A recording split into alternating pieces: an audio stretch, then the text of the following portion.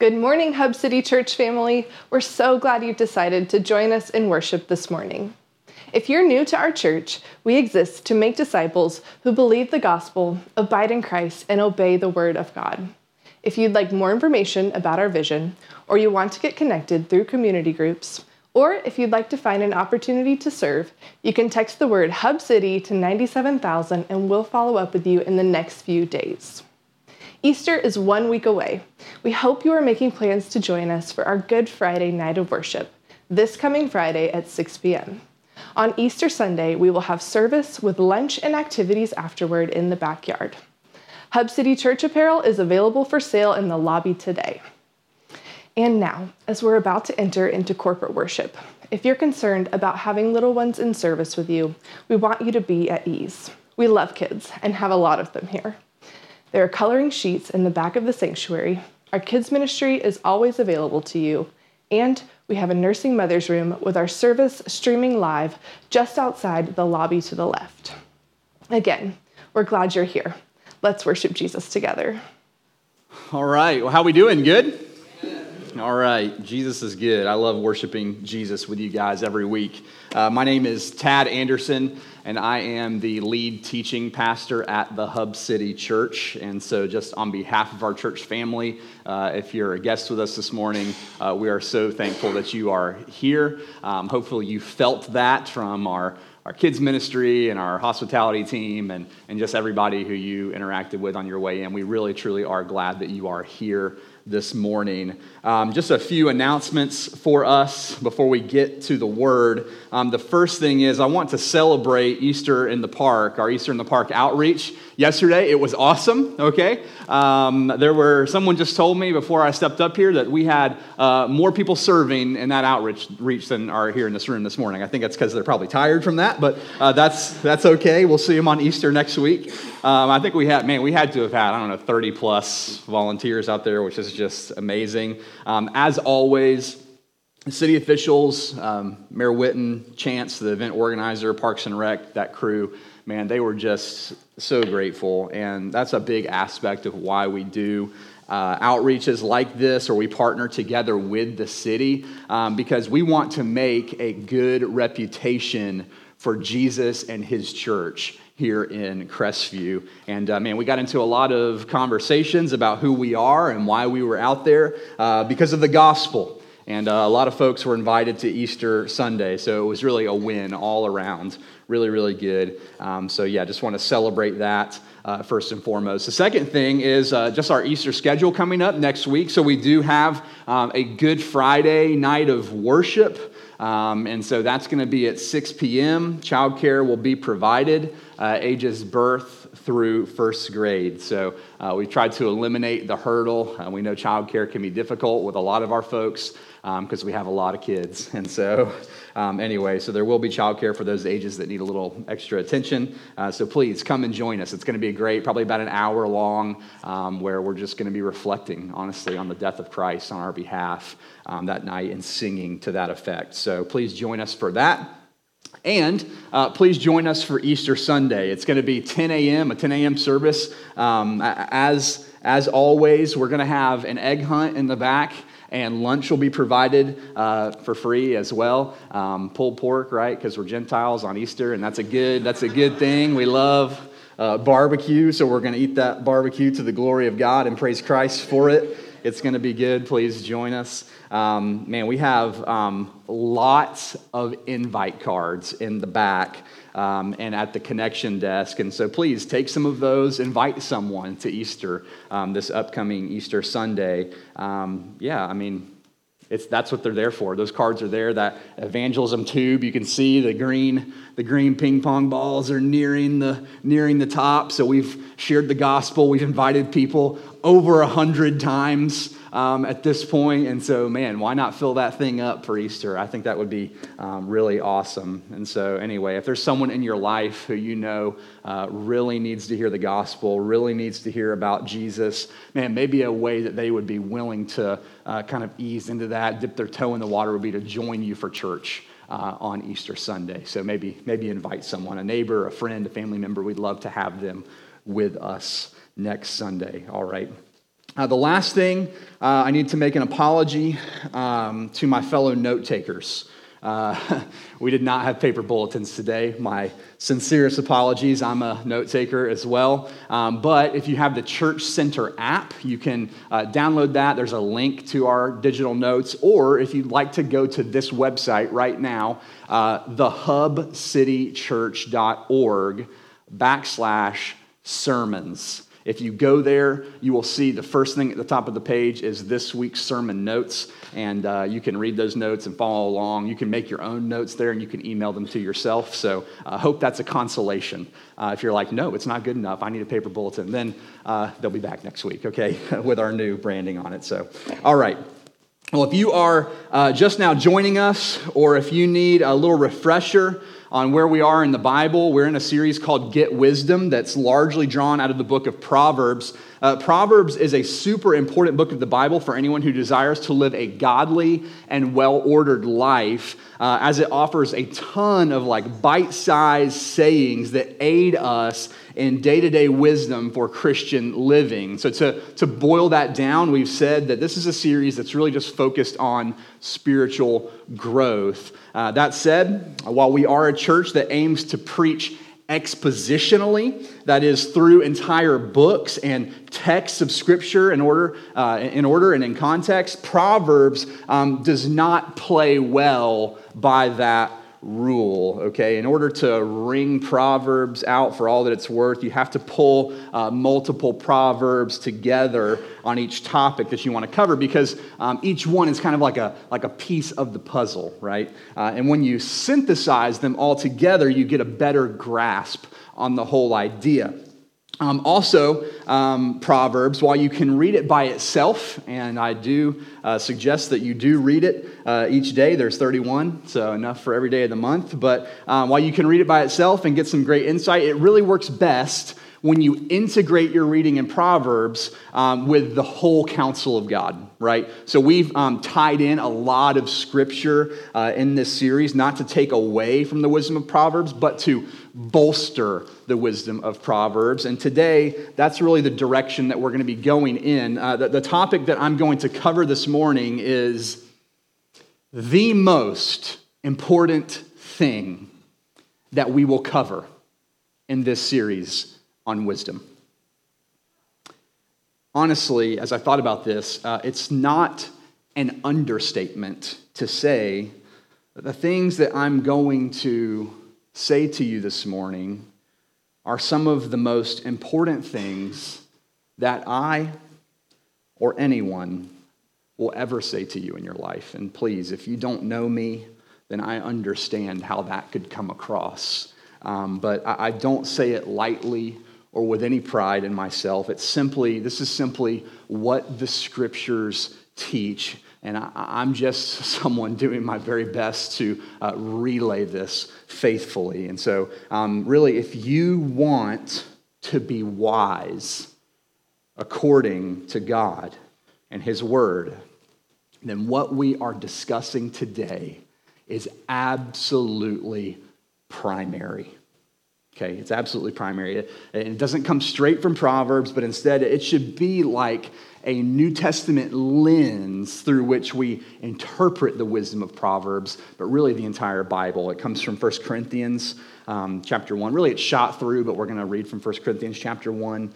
But before we get into it, let's take a moment to pray for God's help, because we need it. And by we need it, I mean I really need it. So let's pray. Father, we do praise you this morning for your goodness and grace. Thank you for all of the many blessings of life that you have so mercifully poured out to us, but most of all, we thank you for Jesus. Thank you that though we were alienated and hostile in mind toward you, you loved us, and you sent your own Son to rescue us from ourselves. Lord, my only prayer this morning would be that the specific means of your saving power and wisdom would be laser clear this morning. In the New Testament, your Holy Spirit inspired letters tell us that we cannot afford to be wrong when it comes to our topic this morning. The way that you chose, God, sovereignly, the way that you chose to reconcile us, to restore us back to yourself, to redeem us, it's necessary for our faith to be distinctly Christian. And so, Lord, please help me. It's so simple and yet so profound. God, don't let me botch this. Don't let me rely on my own oratory ability. Holy Spirit, please do your miraculous work of softening hearts and opening spiritual eyes to the wonder of the gospel today, that more men and women may come to truly know the love of Christ and to live for Christ to the glory of God. I pray all this in Jesus' beautiful name. Amen. All right. Well, let's not waste any time in getting down to business. If I were to paint this picture with a really broad brush, here's the first thing that I would say that needs to be understood by you and me and all people who have ever lived. Okay, here it is. We have a problem. We have a problem, every one of us. And our problem is the same problem because it's an inherited problem. It's a hereditary problem. The problem began with our very first father and mother at the beginning of time, the first man, the first woman, Adam and Eve. And you might have an idea of where I'm going with this, but let me read a few things to you just to orient us biblically, okay? God made everything in the entirety of the known and unknown universe at the macro level and at the micro level. He made it all for a singular purpose: His own glory. His own glory. And over and above all of creation, God made one being to share a lot of attributes with himself. The way the Bible says it is that he made mankind in his own image. Now, that's its own sermon, okay? But suffice it to say that God made men and women to be image bearers, little reflections of his unique glory on the earth. And that went really well for a very short time. Adam and Eve began to be fruitful and multiply and subdue the earth and cultivate it, having dominion over all of the other creatures. But God gave them just one rule, one thing that they were not to do. In Genesis 2, 16 and 17, we see that. It says, and the Lord God commanded the man, saying, you may surely eat of every tree of the garden, but of the tree of the knowledge of good and evil you shall not eat. For in the day that you eat of it, you shall surely die. So God gives Adam and Eve full reign over everything, tons of freedom to live and enjoy the beautiful world that he had made, specifically in this garden that was their home. But God said, all the trees, they have fruit. You can eat of it for sustenance, except one tree, okay, in the middle of the garden. That's a special tree. Don't eat off of that one, okay? Well, shortly thereafter, we learn that God, while he is in total sovereign control over all things, he actually has an enemy. The Bible doesn't tell us exactly how that enemy comes about, though it does allude to some of the key details. The enemy's name is Satan. He's referred to elsewhere as the devil, and what you need to know about him is that he is a spiritual being like an angel who rebelled against God and now hates and opposes God and tries to the best of his ability to destroy all of the good things that God has made. And in Genesis 3, Satan takes the form of a snake. How does he do that? I don't know. It's creepy, right? But he slithers up and he takes aim at ruining the thing that God made that would cause the most pain and the most difficulty and the most brokenness. He takes aim at humanity, at us. And so the way that he does this is he begins to lie and to tempt Eve to not trust God and instead to become suspicious of God and to doubt that God had her best interest at heart over the whole tree she couldn't eat from thing, right? And so they go back and forth, and Eve starts out by telling Satan that God has forbidden her and Adam from eating of the tree because if they do, God says they'll die. And here's what happens next in Genesis chapter 3. It says, "But the serpent said to the woman, 'You will not surely die. For God knows that when you eat of it, your eyes will be opened and you'll be like God, knowing good and evil.' So when the woman saw that the tree was good for food and that it was a delight to the eyes and that the tree was desired to make one wise, she took of its fruit and ate. And she also gave some to her husband who was with her, and he ate." And this is the start of our shared problem, okay? Obviously, you look around the world and throughout history and you think, well, there's a lot of problems. But God's word tells us that this one is the underlying one.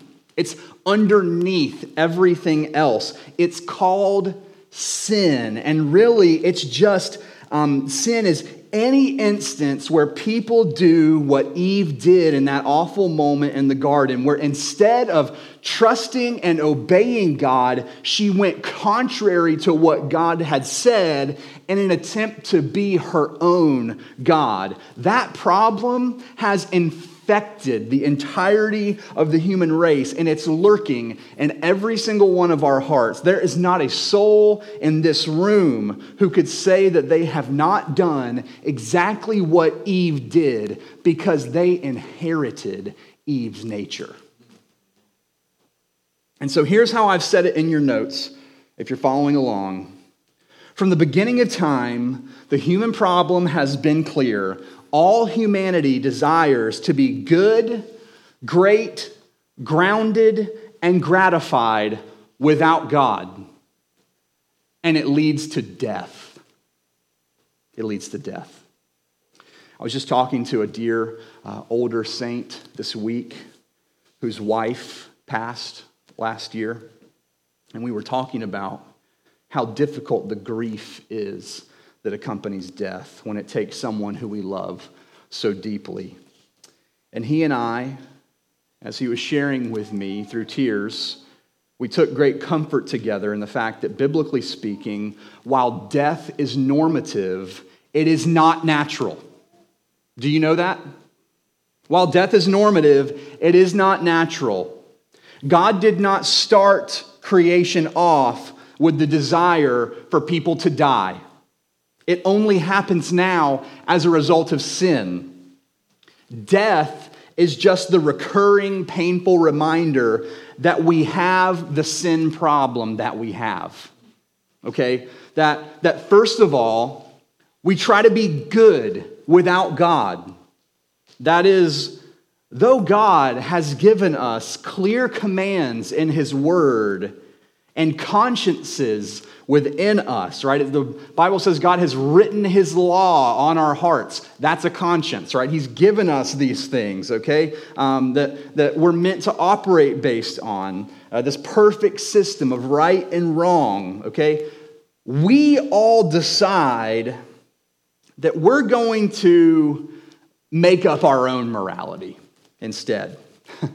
Because of sin, we intuitively know that we're not able to be good according to God's standards. And so instead of going humbly to God to help us, we craft our own new systems of morality, right?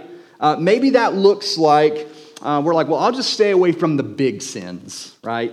Murder, adultery, theft, maybe just grand theft. That's all right. Anyway, just kidding. Okay. Or maybe it looks like slapping a thick coat of, religious church attendance over all of the immoral things that we think, say, and do throughout the week, right?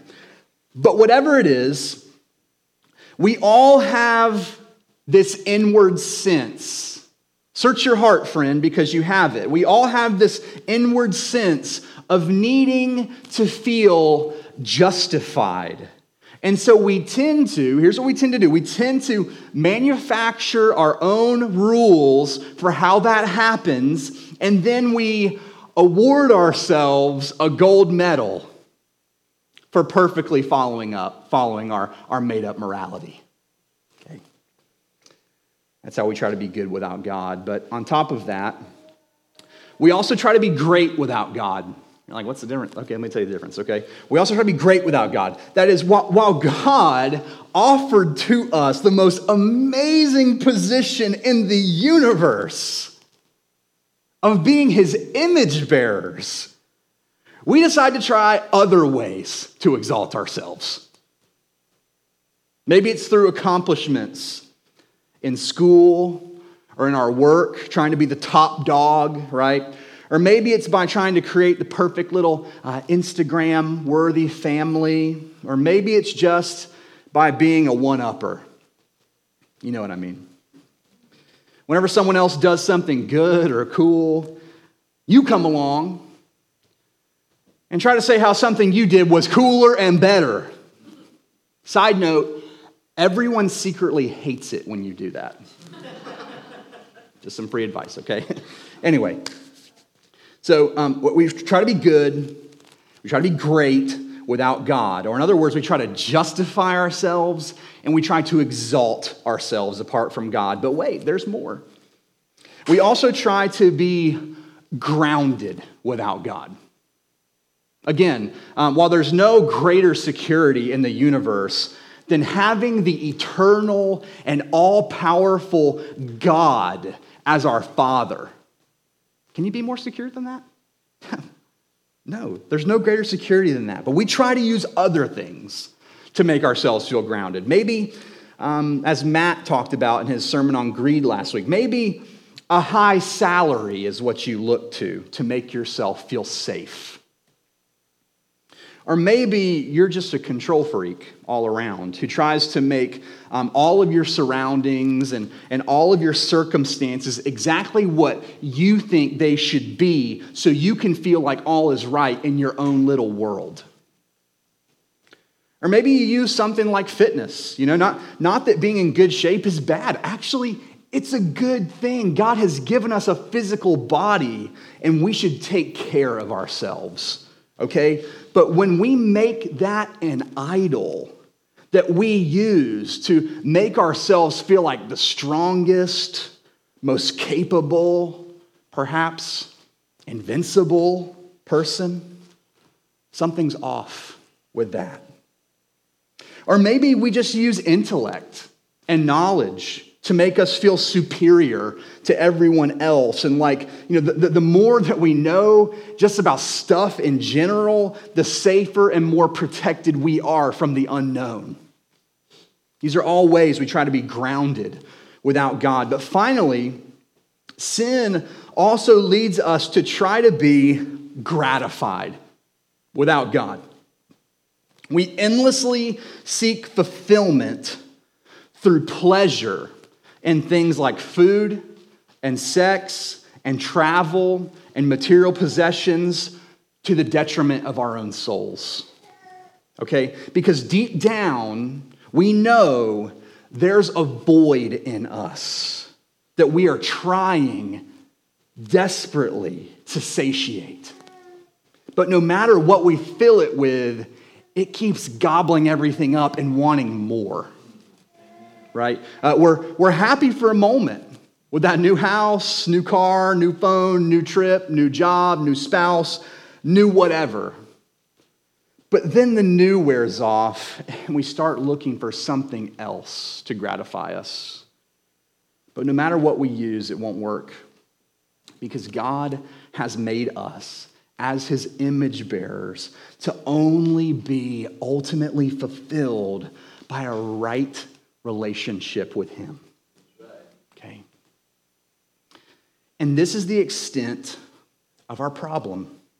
The foundational problem under all human problems, because of sin, humanity desires and attempts to be good, great, grounded, and gratified without God.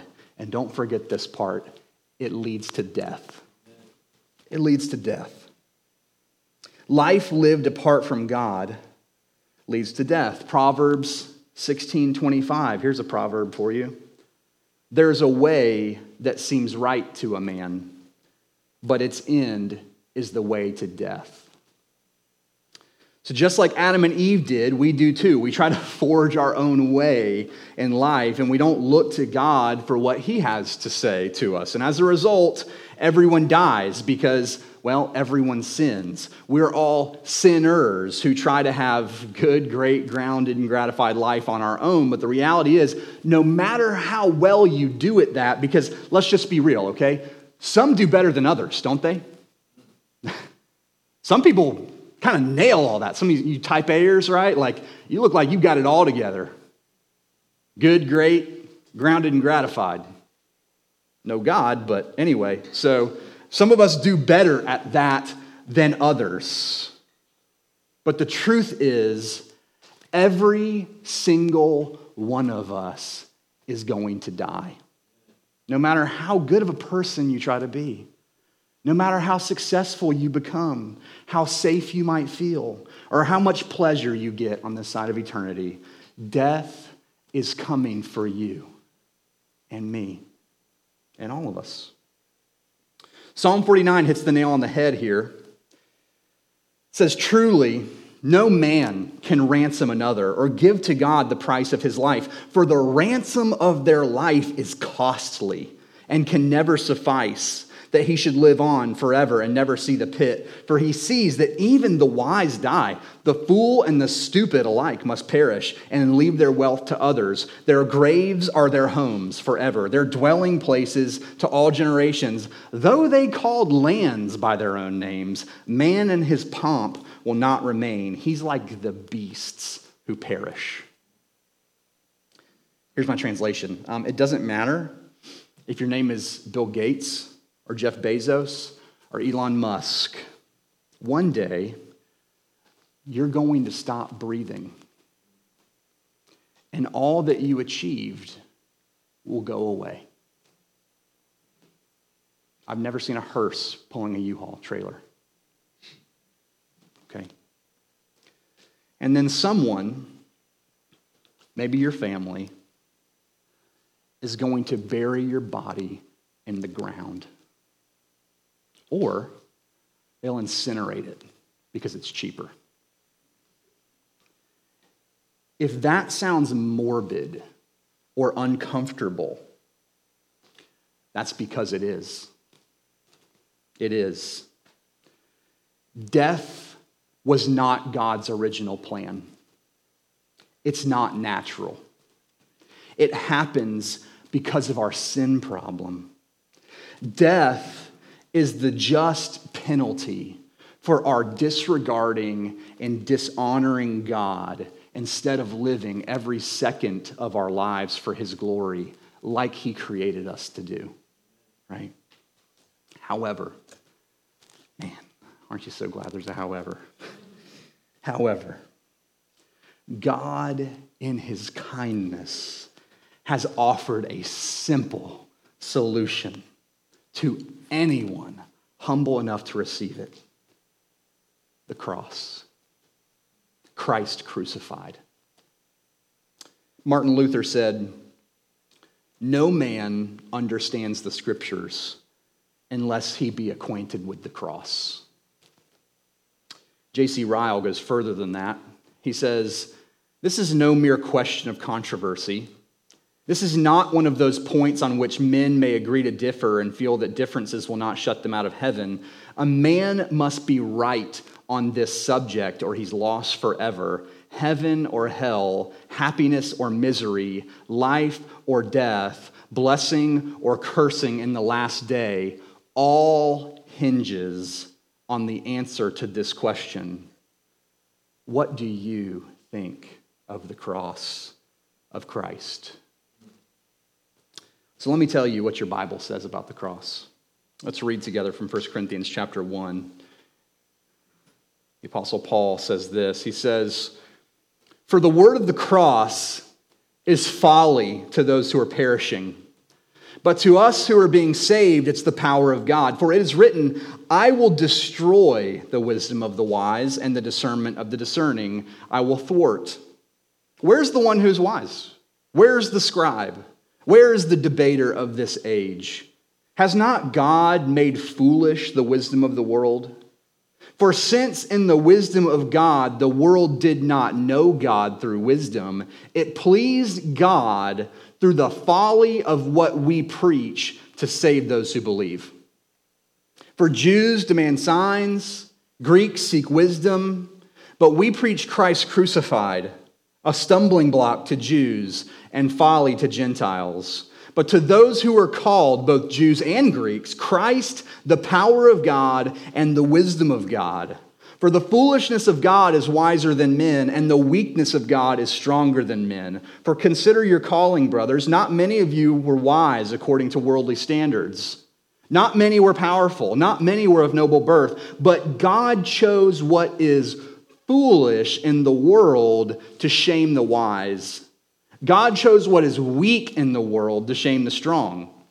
God chose what is low and despised in the world, even things that are not, to bring to nothing things that are, so that, get this, so that no human being might boast in the presence of God. And because of him, you are in Christ Jesus, who became to us wisdom from God, righteousness and sanctification and redemption, so that as it is written, let the one who boasts boast in the Lord. There's a lot here, but let me tell you the core of it. If you want true wisdom, then the most important thing for you to understand is the cross. If you want true wisdom, the most important thing for you to understand is the cross, because the cross, or more specifically, Jesus Christ, the Son of God crucified, is God's wise solution to our collective sin problem. And if you're thinking, well, that's a bit weird, then you're exactly who the Apostle Paul was writing this passage of Scripture for. Did you see that in the passage? Paul says this. He says, the cross may seem obscure and offensive to people who want to be justified by their own strength and intellect. You follow me? The cross may seem obscure and offensive to people who want to be justified by their own strength and intellect. He identifies two main groups in this passage, Jews and Greeks. And while that may not seem immediately applicable, let me tell you why it is, okay? Because the Jews and the Greeks of the first century, they really encapsulate two groups of people that everyone falls into, all right? Let's talk about the Jews first. The Jews were incredibly religious, okay? The Jews were very religious. And so they wanted a Messiah, a king, a savior, who was going to come with great earthly authority to tell them how great they were for their religiosity, and then to conquer Rome for them so that the world would see that they are really superior to everyone else because of their religious heritage. Okay? And so for Jesus to come as a normal man who was a poor carpenter by trade, and say that he was their Lord and their Savior, the king they'd been waiting for, that was offensive to the Jews. That was very offensive to the Jews. And then for him to be hung on a Roman cross, how could this guy save anyone else if he himself was killed by the Roman government? Pontius Pilate, who actually gave the order for Jesus to be crucified, I love this, he put a sign on the cross over Jesus that said, King of the Jews. The Jewish people were like, no, don't write that, right? Because they were offended by Jesus' claims of deity, because he did not fit the bill for what they thought their Messiah should be. Not to mention, if you've read the Gospels, Jesus did not come into the world praising the Jews like they wanted. He came preaching for them to repent of their sin. And they didn't appreciate that because they thought that their Jewishness was all that they needed to be saved. Right? Guys, if you're not making the connection, let me just tell you, there are still a lot of people like the first century Jews today. Okay? People who call themselves Christians even, who think that their religious observances make them right with God. They think that their good behavior is going to get them into heaven one day.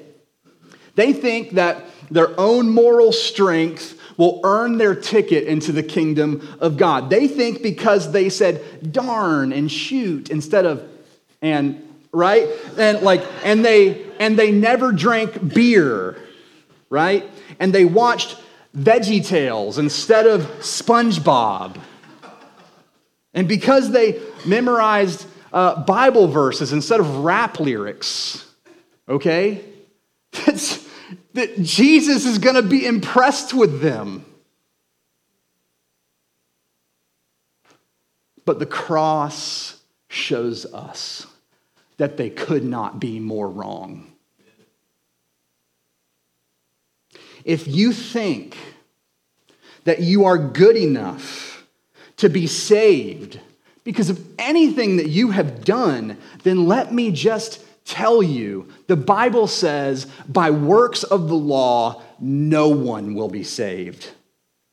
Because God's law, when it's read correctly, reveals that we are all sinners who have fallen terribly short of his glory. No matter how religious or spiritual you are, it's not enough to save you. No amount of prayers or good deeds or worship services will save you. No amount of money that you give to the church will be enough to save you. No amount of listening to K-Love in the car will save you. Sending your kids to Christian school or camp will not save you or them. Dressing modestly, being an honest person, paying it forward, your grandpa being a pastor, your mom's water breaking at a church potluck on Easter Sunday, or your first word being Jesus. None of that will save you. Listen, you need the cross. You need the cross. If you could earn your salvation, then Christ was crucified for nothing. And I assure you, God is not stupid. He did not let his son die for nothing. It's because we need the cross. It's because we need the cross.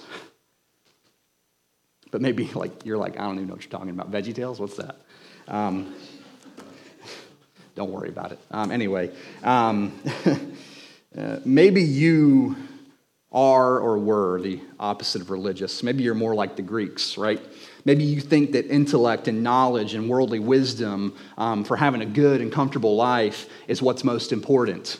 Maybe you think that religion isn't wrong per se, but that really all the world religions are basically the same. Isn't that what Oprah says or whatever? Like, it's really just about being a nice person to others.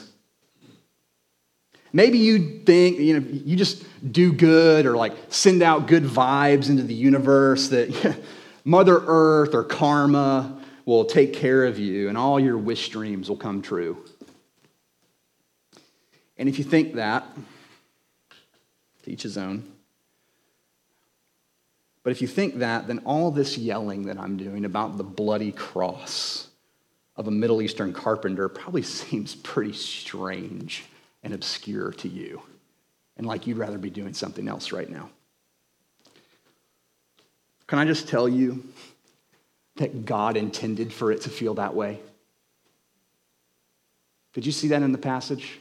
God intended for it to be that way. That's what 1 Corinthians 1 says, that God uses what seems weak and foolish and weird to the world as the way to be saved, so that no one is able to boast that they came up with something clever to orchestrate their own salvation. So, the cross may seem obscure and offensive to people who want to be justified by their own strength and their own intellect. But for those who believe the gospel, the cross is the profoundly wise and only way unto salvation. Faith in the death of Christ on our behalf is what secures God's gracious gift of eternal life. Amen.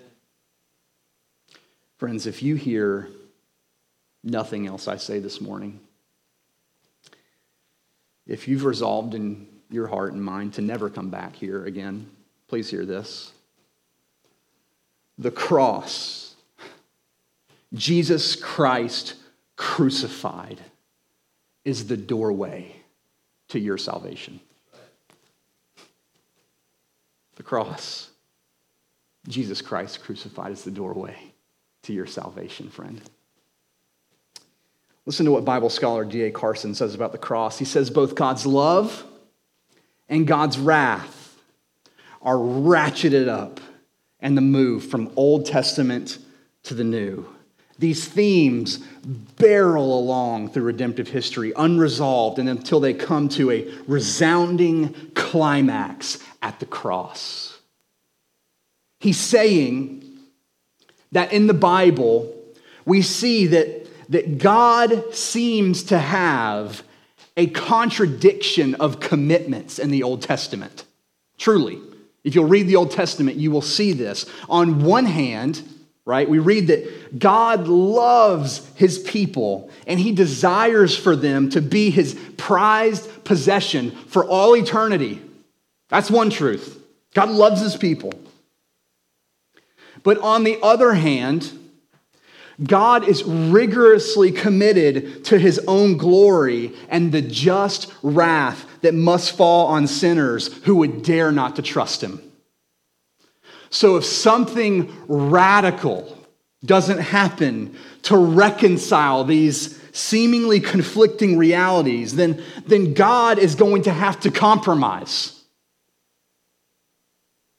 He's either going to have to destroy the people that he loves, or he's going to have to unjustly sweep his people's sin under the rug so that he can be with them. But in the cross, God displays his divine wisdom of becoming both perfectly just and the gracious justifier of sinners in need of grace. Guys, this is fundamental to the Christian gospel. I don't know what anyone else has ever told you about Christianity, but this is it. It's called penal substitutionary atonement. Let me describe that for you. We deserve to pay the penalty for our own sin. But in his death on the cross, Christ became our perfect substitute. And the shedding of his blood paid for our atonement. That is, his sacrifice secured our forgiveness. Verse 30 says, and because of him, you are in Christ Jesus, who became to us wisdom from God, righteousness and sanctification and redemption. You see, for anyone who looks to the cross, anyone, I mean anyone, yes you, for anyone who looks to the cross and places their faith in Jesus as their crucified Savior and King, something really mysterious happens. I've struggled to articulate this for years, but I'm just going to tell you. Something mysterious happens when you place your faith in Christ crucified. You enter into union with Christ. When you place your faith in Christ crucified, you become in Christ. Get your digital Bible out right now and type in Christ. See how many times it comes up. A lot. Because the cross, friends, secures our union with Christ. Right? And in that union, secured by grace alone, through faith, the results of verse 30 happen. Christ credits his righteousness to our account. All his righteousness dumped into your spiritual bank account, friend. Wow. That's the first thing.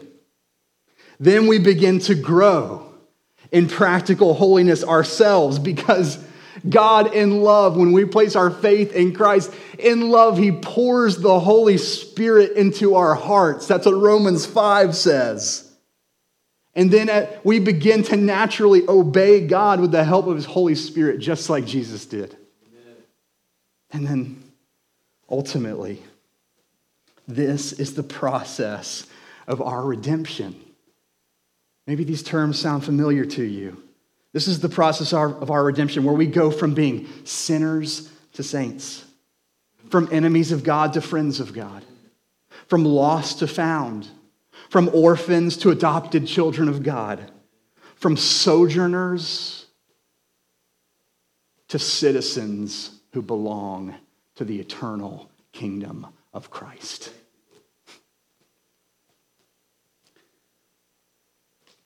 And the only way for all of that to happen, the only way for you to be saved is the cross.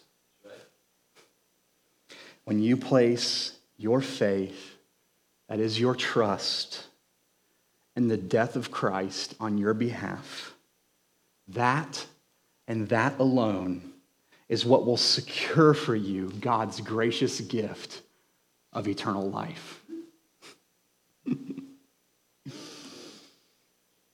Listen to these beautiful verses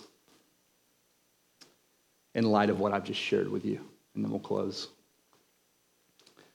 Colossians 1 says, "For in Christ all the fullness of God was pleased to dwell, and through him to reconcile to himself all things, whether on earth or in heaven, making peace by the blood of his cross. And you, who were once alienated and hostile in mind, doing evil deeds, he has now reconciled in his body of flesh by his death, in order to present you holy and blameless and above reproach before him." John 3, I know you know this one. "For God so loved the world that he gave his only Son, that whoever believes in him should not perish, but have eternal life. For God did not send his Son into the world to condemn the world, but in order that the world might be saved through him. John 14 says, Jesus says this himself, I am the way and the truth and the life. No one comes to the Father except through me. I tacked this one on last minute. It's incredible. 700 years before the birth of Christ, Isaiah, speaking of Christ, wrote this. Yet it was the will of the Lord to crush him. He has put him to grief. When his soul makes an offering for guilt, he shall see his offspring. He shall prolong his days. The will of the Lord shall prosper in his hand. And get this, out of the anguish of his soul, he shall see and be satisfied. By his knowledge shall the righteous one, my servant, that is Jesus, make many to be accounted righteous. And he shall bear their iniquities. So, what do you think about the cross? Just one question. On this whole time, one question I want you to consider. What do you think about the cross of Christ?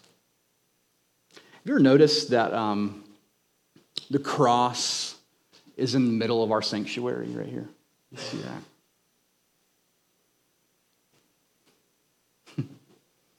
It's the focal point. On the other side of that wall, there's a 10-foot tall backlit cross on the front of our building. Let me tell you why that is. It's because the cross is central to biblical Christianity. The cross is central to biblical Christianity. Friend, let me tell you one more time. You might be religious. You might be spiritual. Or you might be smart. You might be very successful, more successful than me. You might be strong. You might be rich. You might be popular. But if the cross is not at the center of your faith, then one thing that you are not is a Christian. Dear listener, I'm pleading with you. I am absolutely pleading with you. Examine your heart and your life today. If prior to this morning, you have truly understood the message of the cross, and you're now living as a blood-bought son or daughter of God, then in just a few moments, we're going to take the Lord's Supper together. Okay, we're going to take communion together. And if you have understood the cross before today, then here's what I want you to do. I want you to come up to the Lord's table. I want you to take the bread and take the cup and go back to your seat. And I want you to praise God. I want you to praise God as you eat and drink and humbly consider how Christ died, having his body broken and his blood poured out to absorb the wrath that you rightly deserve so that you could come into union with him by the power of the gospel and to be made righteous and blameless in the gift of eternal life. But if you have not understood the message of the cross until today, here's what I would ask of you. Will you trust Jesus Christ as your Lord and Savior today? Will you? Will you look to the cross? And will you repent of your sin? And will you begin following Jesus today? Please, friend, I'm begging you. There is salvation nowhere else except the blood of Jesus' cross. Christ was crucified for you. He was crucified for you, that you might walk through the doorway of this gospel and receive the free gift of eternal life by grace alone. And one day soon, at a time that we don't expect, he's going to return, because we'll talk about this mainly next week on Easter, but while he laid his life down for you, 3 days later, he took it up again. Jesus did not just die. He defeated death, proving that he was indeed the Son of God, as he had said. And once either he returns or you face death, your opportunity will be gone. Every knee will bow, and every tongue will confess that Jesus is Lord. Why not do it willingly today, as opposed to forcefully at the return of Christ? What's stopping you, friend? What's stopping you? You can have salvation this very hour. This very hour. Just place your faith in Christ crucified.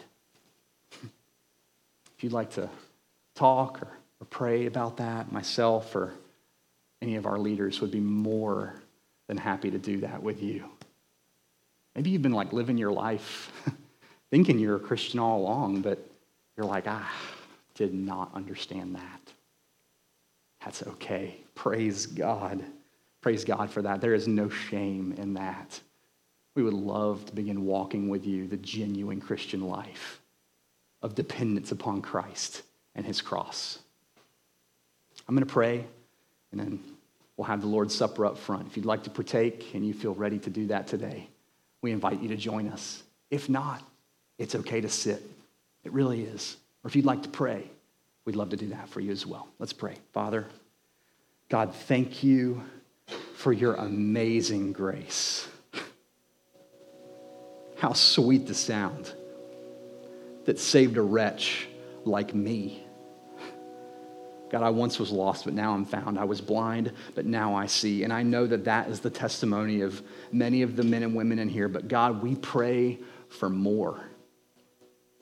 We pray that through the preaching of your gospel, through the proclamation of your cross, that people would go from death to life. God, I pray perhaps there are men or women in here today who that's true for. If it is, I pray that they would not leave here today, that they would talk to somebody about what it means to really begin genuinely following Christ as their Savior and their Lord and their King and their friend. But God, for those of us who have trusted, God, I pray that this would now be a sweet time of obedience for us as we come to your table and we consider your death on our behalf, and as we long for your return, when we're going to sit around your table in the kingdom of God and celebrate and worship you forever with no more pain and no more tears. God, we can't wait for that. Thank you, Jesus. Thank you for the cross. It's in your name I pray. Amen.